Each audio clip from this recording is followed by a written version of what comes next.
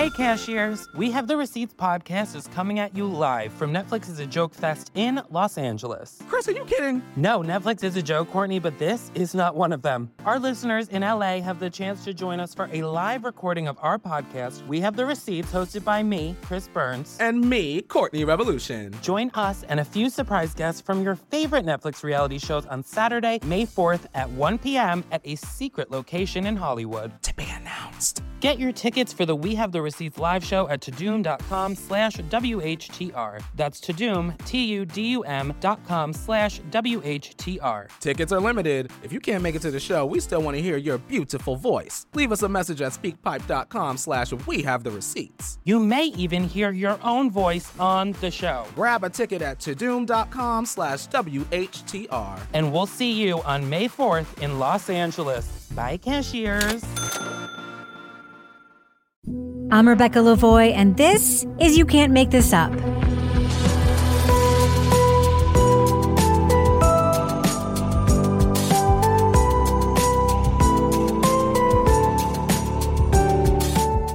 You Can't Make This Up is the podcast where we uncover the true stories behind your favorite Netflix documentaries and films. On today's episode, we take a closer look at the Netflix documentary film, Descendant. There's a story there worth sharing with the whole world. And I would love to find the ship, to enshrine it, but I don't need the proof. I live with the proof all of my life. Today, we're talking to director and producer Margaret Brown. The Clotilda was the last known ship to arrive in the United States, carrying enslaved Africans decades after slave importation was outlawed. The ship was burned and sank somewhere in the Mobile River, while its passengers would later settle in the community of Africatown. In the century that followed, the descendants of the Clotilda struggled to preserve their heritage and live life in an Alabama town encircled by industrial property owned by the descendants of the slave owners. As a renewed effort to find the missing wreck gets underway, the community grapples with the implications of its discovery and what kind of justice it may or may not bring. See, that's what people don't understand. It's about these dirty little secrets. When you raise that Clotilda, oh my God.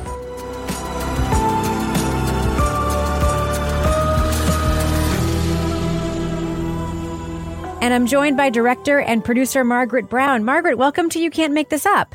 Oh, thank you for having me. So what made you so interested in this story as a documentary topic? How did you get involved? I'm from Mobile, Alabama, and I made a film 15 years ago called The Order of Myths. And when I was making that film, my mother said to me, or this is how I remember it at least, that I was making this film. It was about segregated Mardi Gras in Alabama. And my mother said to me, this is in 2007, the white Mardi Gras queen that year was from this family called the Mayer family. And that family was thought to, be the family that brought the last slave ship to the United States in 1860. So when she told me that, I had no idea that that fact would end up permeating my life for the next 15 years. But I just was like, okay, I clocked it kind of. And then after Mardi Gras was over, when we were filming, we were shooting with the Black Mardi Gras queen and her grandparents, Stephanie Lucas and her grandparents. And we were talking about this ball that both Mardi Gras queens had been at. And very casually, Stephanie's grandfather said, oh, my people were on her people's ship. And we realized that Stephanie was a Clotilda descendant. And we realized the two queens were connected that year in 2007 on two family lines on around the Clotilda, and the ground kind of shifted under us. And the whole movie kind of changed in that moment, and reoriented around that fact. Yeah. So then 11 years later, people were sending me articles that the Clotilda had been found. It actually wasn't the Clotilda. It was a ship the community calls the No-Tilda. But yeah, so I was getting emails from people in Mobile saying, are you coming back to film? And I was like, no, I don't think most documentaries have sequels. I'm not, but then I started hearing things about the community, that sort of things the way the press was reporting it, there was a different story underneath, and I got curious. And around that time, I met with my longtime producer, Lewis Black, we had breakfast in LA, and I told him what was going on, and he was like, you have to go. You have to just see if there's a story there. So he kind of just like handed me a check and put me on a plane. So Descendant has been making the rounds in the festival circuit before hitting Netflix. What has the response been like? I mean, it's been pretty amazing. I think it's a very emotional film. And yeah, I mean, I think because the film team has been living with it, it's sort of gratifying to see the emotions we've all been feeling like spread, and other people get to experience what it's like to hear the stories of that community. It's been really powerful for us. I have to ask you, because you're a white filmmaker and the story is about the experience of a Black community that was unable to tell its story for 100 years. And there is a theme in the film of who is getting to tell this story now. You know, at one point, the National Geographic folks come in and they say, we're finally getting to tell this untold story. And you see people in the room looking at each other like, what do you mean untold? It was almost like this moment where like, we've been telling this story. Yeah. Can you just talk about, what that experience is like, being a white filmmaker and acknowledging those sensitivities and making sure that that thread is a part of this film?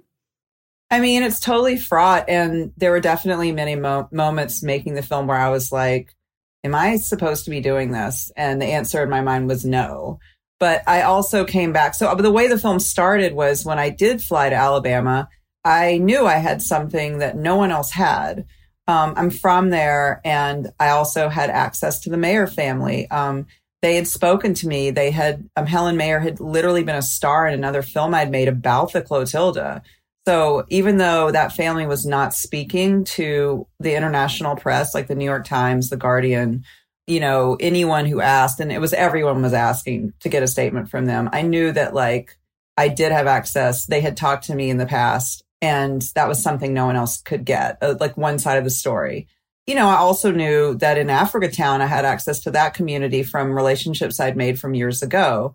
And I thought like, well, I can go back to those people. But what I didn't realize 5 years ago was that this time the Mayers wouldn't talk to me.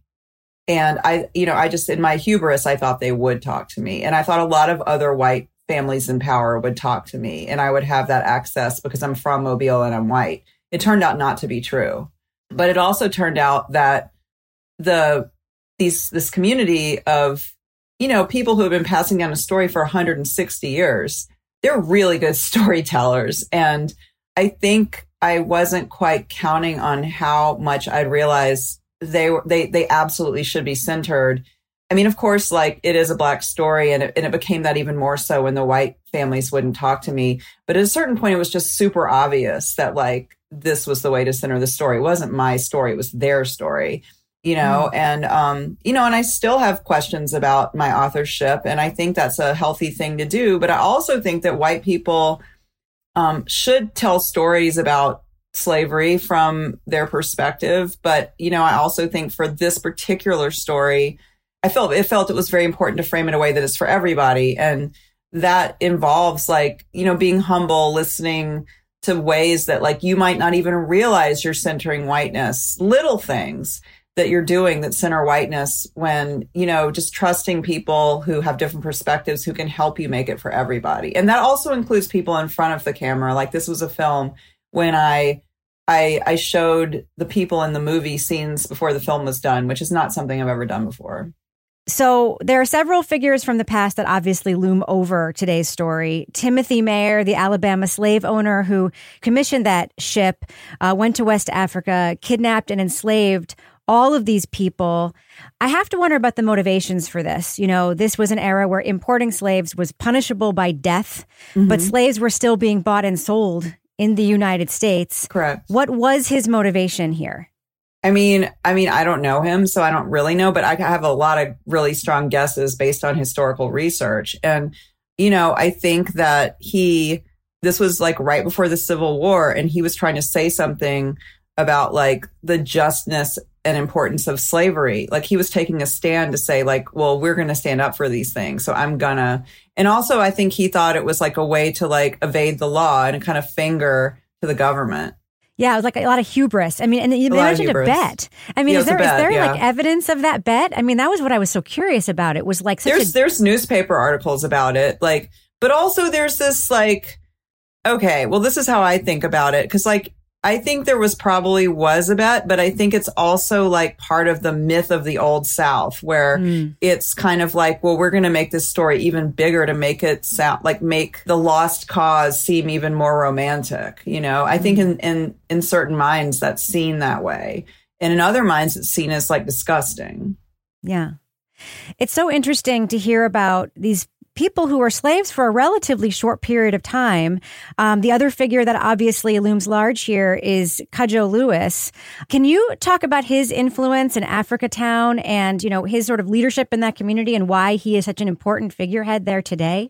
Sure. I mean, I think the reason that he was important was because he was like the last living slave, or thought of that. There's actually been someone named Matilda McCreer who was off the Clotilda that recently it's been revealed that she was, but she's someone who was like, I think she settled in Selma, but for all intents and purposes, like until very recently, he was known as the last living slave. And so Zora Neale Hurston in 1929 came to Alabama, and she recorded his stories about coming over on the Clotilda and his life in Africatown for a book called Barracoon, which didn't come out until 2019, which was sort of right after when we started making the film. So I think like to the community, like he's always been known as a leader, one of the sort of prominent 5 families. Like there was actually 2 families with the last name Lewis. They're not related, but he's sort of known as the Cudjoe Lewis line. And there's also like the Charlie Lewis line. So basically, like, there's a few things. Like, one, he was just a leader in the community because a lot of people came in to talk to him from all over the world. But when Zora Neale Hurston did it, it turned into a book. So I think as of late, like he's even more famous because this book came out and was like a New York Times bestseller. But back then, and if you ask people in the community before that, like Cudjoe was still this figure that everyone knew about. Like it wasn't like in the community, it took the book to know that he was like a leader in the community and sort of someone everyone went to for advice and knowledge. Can you explain why this book, Barracoon, was locked away for such a long period of time? Yeah, well, there's a few reasons. One is that the book is written in dialect. In the film, there's descendants from Cudjoe Lewis and other people who are Clotilda descendants reading from the book. And I'm on page 92. Old Charlie, he the oldest one come from Africa soil. One Sunday after my wife left me, he come with all the others that come across the water and say, Uncle Cudjoe, make us a parable. It's written in his dialect that is kind of a combination between English and his native language. And so I think Zora Neale Hurston felt very strongly about keeping it that way. And the publishers did not want to let her. So the book kind of languished on the shelf and never came out. So at the beginning of the documentary, we're sort of popped into this period of time where the search for the Clotilda is underway.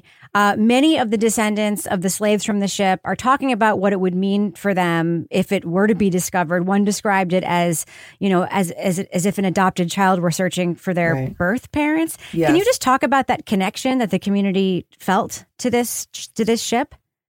I mean, again, this is one of the things as a white person, like, you know, I do know where my family's from. Like I did do my 23andMe and it goes back really far. And I just can't imagine not having that connection. Like Kamal Siddiqui in the movie talks about African cosmology and talks about, you know, when you don't know where you're from, it's like wandering around lost. I think when I heard Vernetta talk about that, I could feel it. It's like you keep searching and you're saying something is missing, something is missing.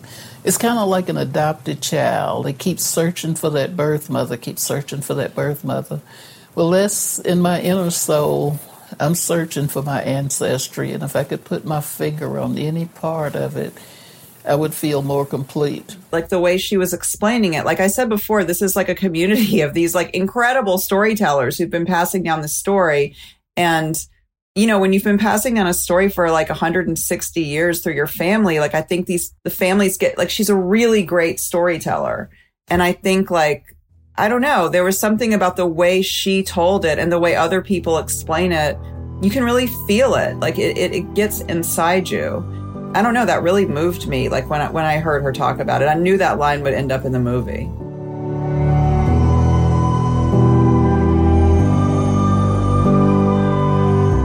So we know that the Clotilda is an important part of Africatown's history, but when we meet descendant Joycelyn Davis, she has this moment where she turns and says, you know, I don't want the momentum of the story to just be focused on the ship. It's not all about that ship. I get it, you know, it'll bring tourism and all those type of things, but how should I say this? I can care less about the ship. And then you really zoom out and show us this much larger concern, which is this polluting industrial zone that has been encroaching on Africatown's land. Mm-hmm. When you started making this film, did you know this was going to be a huge theme of the documentary and that this was going to be a big pivot? I would say yes and no, because you can't go to Africatown and not feel it.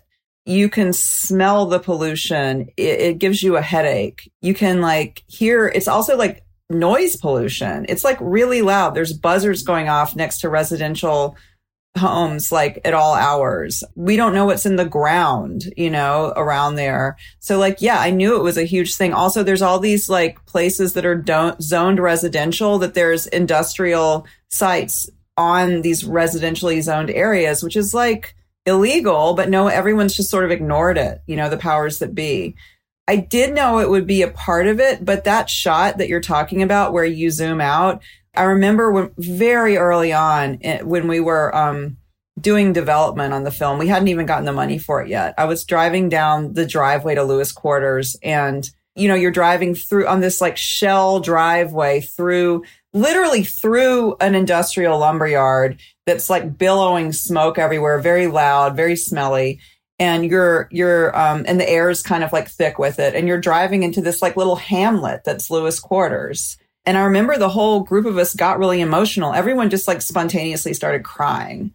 And I remember that at that moment, I was like, how do I capture this smell and this, like, you can't have smell in movies, you know, like, how do I capture this feeling of just like injustice that this even exists, that this like little historic neighborhood is surrounded by this pollution, you know, and it keeps coming, all this pollution. The last time I'd been down that road to Lewis Quarters, it wasn't that encroached at that point. And that was like, you know, 11 years before that. And I was like, what happened in the 11 years since? You know, it felt so wrong. And just, and like also just like common sense wrong. Like, how could this even be? And you get down to the street and you see this little sign that says, welcome to Lewis Quarters. And there's like flowers around it and Mardi Gras beads. And you're like, wow, like these people, the fact that they've hung on to this is incredible in the face of all this like industry, just like sucking up all the land around them. So from that moment on, I was like, how do I get the shot that shows it? Yeah. And then, of course, we realize, the audience, that it's Timothy Mayer's descendants, for much of it, that are still reaping the wealth of this land, these land holdings, you know, leasing them out to these industrial companies. It really stands out as this example of intergenerational oppression. This is the family descendants of these slave owners still holding the power over this community of the descendants of the slaves that their descendant captured. It's really incredible. Is that something that you knew when you were looking at this landscape? Again, yes and no. I didn't know until I saw the zoning maps. I didn't really know the extent to which. But when you drive around Africatown, you see these signs everywhere that say Chippewa Lakes, and that's the mayor's land holding company. So you can see it. Like, it'll be like land for lease, like, you know, in places where there's vacant lots. And so, yeah, it's obvious that, like, and I remember even back when I was making Order of Myths, there's a line in that movie that says the mayor's lease, they never sell land, they just lease it. They hold on to it. So, you know, I did know there was large, but I didn't know the extent to which. So I want to talk about the discovery of the Clotilda. The wreckage was eventually found by a reporter named Ben Raines and his friend Joe Turner, an auto mechanic. They reasoned that all the clues about the Clotilda's location were misinformation. And I found it kind of fitting that it would take a journalist to realize that the powers that be here were all lying and misdirecting everybody. What did you think about that? You know, he's an investigative journalist. So, yeah, the fact that him and Joe figured out that like, you know, what Joe says, look where they tell you it's not, which is, I think, one of the best lines in the movie. It's pretty amazing. But also I should say that like they were doing this. I mean, Ben, quote unquote, found it, but then the people from Search and National Geographic, like they were the ones who were able to do the research to validate it. So it's sort of a two-parter. Right. Yeah. Can you talk about that timeline a little bit? Because I did look into that a little bit after watching your film. National Geographic and the other organizations come in and they say they're going to do this intensive search, but Raines' discovery had happened before that, right? Well, they said they were going to do the search and then Ben Raines found it and then they came back and verified it, I think is the correct thing. But also, like, they came in after Ben, the Notilda, the ship they found in 2018. Ben found a ship in 2018 that the community calls the Notilda. Yes, yes. So the National, Nat Geo, I think, came in after that.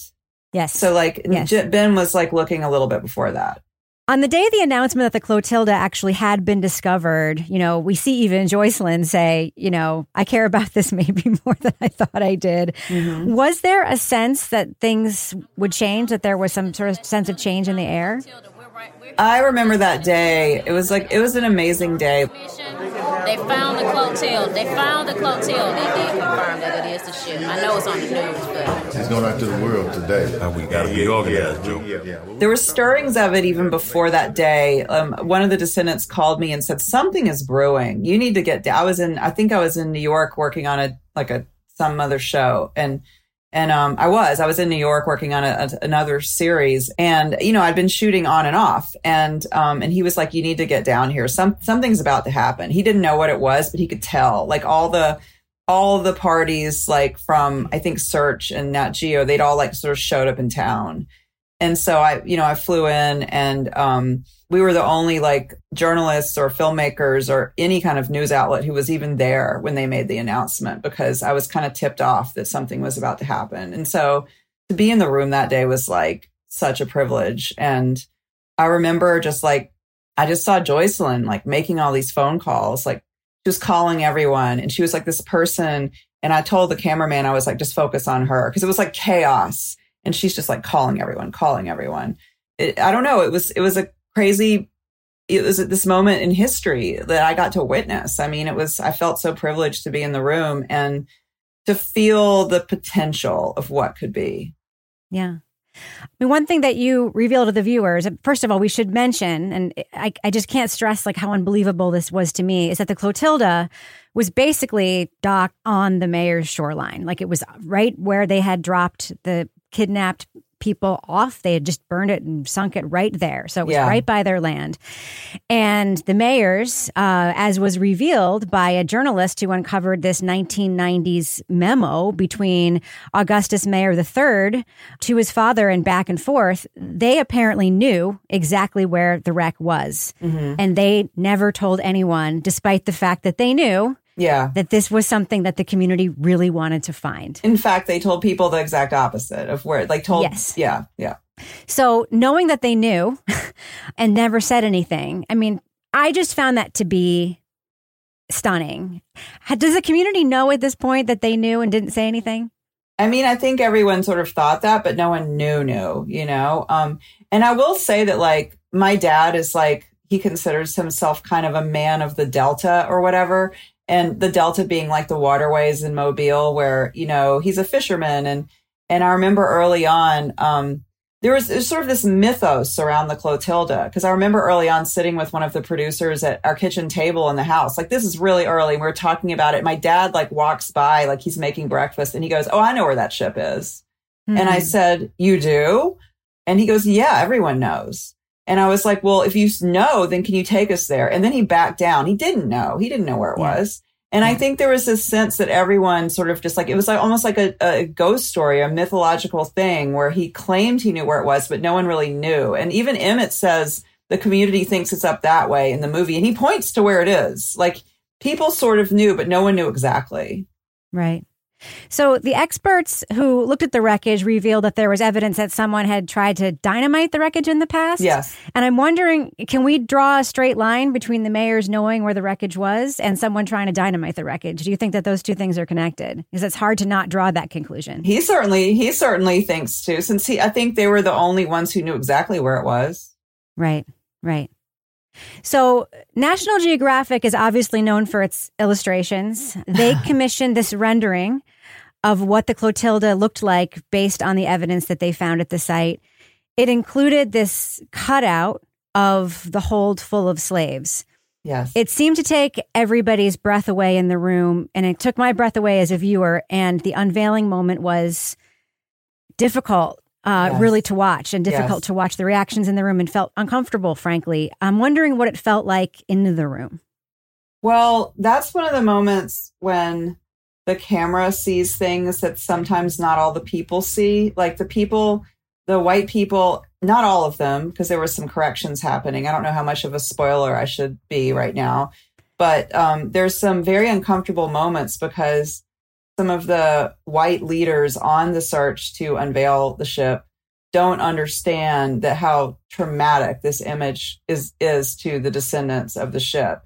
And he unveils it like it's going to be this Christmas present, and that's not how it's received. Jim worked very closely with our artists at National Geographic to create a wonderful illustration of that fateful voyage. Take a look at this. I wouldn't necessarily term it wonderful.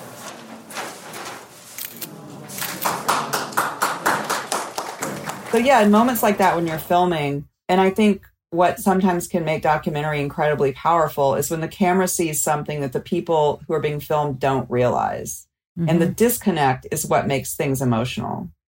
Mm-hmm. So the mayors wouldn't engage with this story, but a relative of Captain William Foster came to the celebration of the finding of the Clotilda. And you made us think an awful lot about what it means to be a descendant of the Clotilda.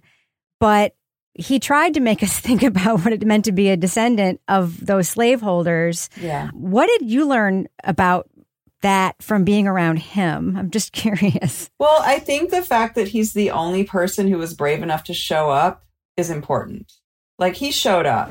To be able to come here and be welcomed like this. My wife was... Yeah. I said I wouldn't go if I wasn't told, Ben. You know, I've talked to Darren.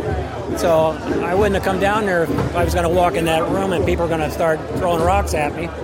When he said that, it was a moment where we talked about it a lot and as an editorial and producing team, like, because it's sort of a moment that I think a lot of Black people get those kind of moments all the time. Well, my ancestors weren't all that bad. And, but the kind of cluelessness in that moment that he says it, that this could be painful to others, I thought was a really important moment for white people like me to see.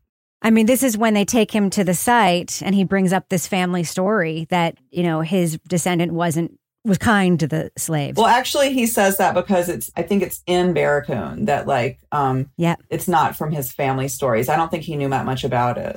They said Cujo said the way that William Foster treated him on the boat. I mean, obviously the conditions were unacceptable and degrading, but it sounded like he still had some respect for them.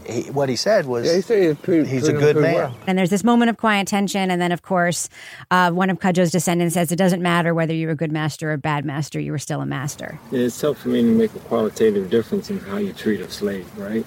Good or bad. He's still a slave, and plus it was his investment. He's going to... Yeah. Oh, yeah, he had an investment. Some of these people are going to be his, so, yeah. Yeah. A good master, a bad master, it's equal in my book. Mm-hmm. Yeah, I mean, I think that like the fact that he says it in that moment just says something about, you know, as white people, I think we want to believe that our ancestors, there was something good in them, even if they were doing something bad. I mean, that's what I take from it. You know, I told him before the movie came out at Sundance, I called him the night before that I was like, hey, this is like a teachable moment for a lot of white people. And it's in the movie and I left it in. And he was like, oh my God, what did I say? And I told him, and you know, he's been a big supporter of the film ever since. He understands why I left it in.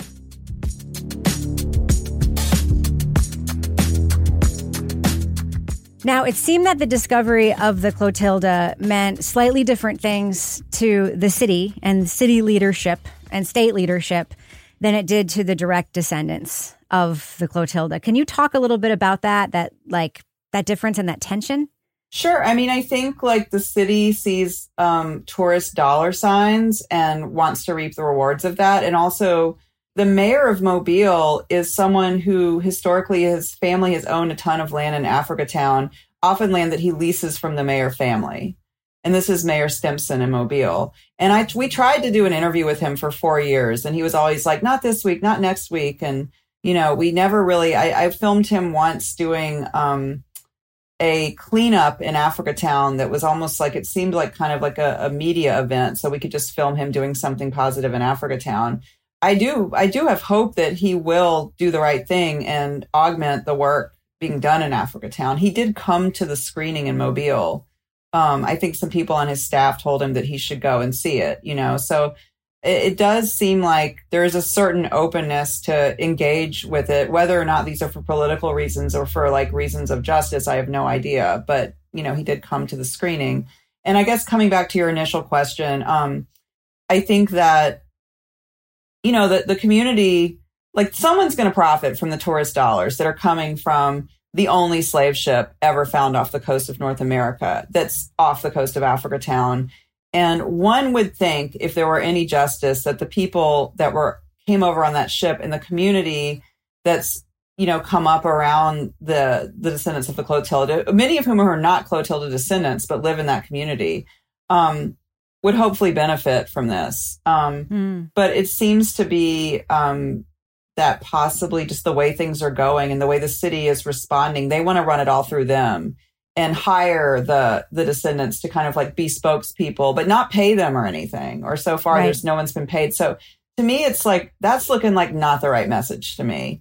But again, like Kamau says in the movie, looks to the community and says, what does justice mean to you? Like, it's for the community to decide. But the way things have been going, I don't think it looks just. But I do think there's an opportunity to change that. Yeah. Well, at one point in the film near the end, you bring Cudjoe's descendant, Emmett Lewis, to read passages from Barracoon at a plantation house. And he finishes the passage he's reading, and then the camera stops, but the audio keeps going and captures his reaction to what was happening. Mm-hmm. Can you talk about that scene? That's one of the first scenes we shot, actually. That was when I sort of realized, and I think that's a moment. So basically, you said it's a plantation home, but it is a plantation home. It's also a museum. And it's sort of interesting. One of the other characters in the movie, Herndon Inge, says, like, right in the scene right before that, he's like, in the South, the losers, we still name things after the losers. Like in Germany, they don't name things after Joseph Mengele, but in the South we do. And that's kind of setting up this scene with Emmett where he goes to this place that's like basically for him a concentration camp, but yet it's a museum. What the reason of putting the scene with Herndon before is to sort of show that this is like, this is mislabeled. And so when he goes there and reads, like we talked about what he was going to read and like how we all felt about it. But then when he actually got into the space, he was really overwhelmed with emotion. And I remember he started to cry, and I, out of respect for him, whether this was the right decision or not, I will never know. But I said, we need to turn the camera off because I felt like he needed a moment to process. And I said, do you want to go into another room? And is it okay if I record what your feelings are? And he said, yes. But like right now, just walking through the door of that house, when I first opened that door, that big door outside, and looked at them paintings on the wall, you could just tell this place horrible. And maybe some good came out of this place, but most of it was evil. Most of it was. And that's what I feel about this. Emmett is a very deeply spiritual person he was 27 when we shot that. And I remember thinking just like, oh my God, this person like really knows who they are and is so in touch with their feelings and so vulnerable. And I just so admired him in that moment that he was able to like talk about what he was feeling in such a way that I just remember being very struck by it. And for a long time, because I had turned the camera off, it was like, how do I use this? Because I remember thinking it's so emotional. It's so powerful what he says. And then my editor, Mike Block, was like, well, we should shoot it over water. Let's just say that not every partner thinks a long shot over water is like, well, you know, there were a lot of people who wanted to cut that, but I felt like the audience will get it, leave it in. A big theme at the end of the film is the fears versus the hopes of what could happen after the discovery of the Clotilda to this community. Yes. We see Joycelyn visit the Smithsonian Museum in Washington, D.C. and get a very hopeful potential vision. Yes. And then we hear a lot about fears, too. Yes. Is there a sense of hope in this community after the discovery of the Clotilda? I think there's room for hope and fear. And like, this is a complicated story. I mean, this is a very layered story with many threads. And I think, like, for me, I'm always interested in stories that have many layers, because I think that's where the truth lies, is in complication. So yes, I think there's both room for hope and room for fear, because we see the city sort of refusing to let go of like somehow controlling the narrative of the story. But we also see the incredible tenacity of this activist community fighting back for 160 years. So it's a bit of a David and Goliath story, but I also think the film coming out on Netflix has had an effect.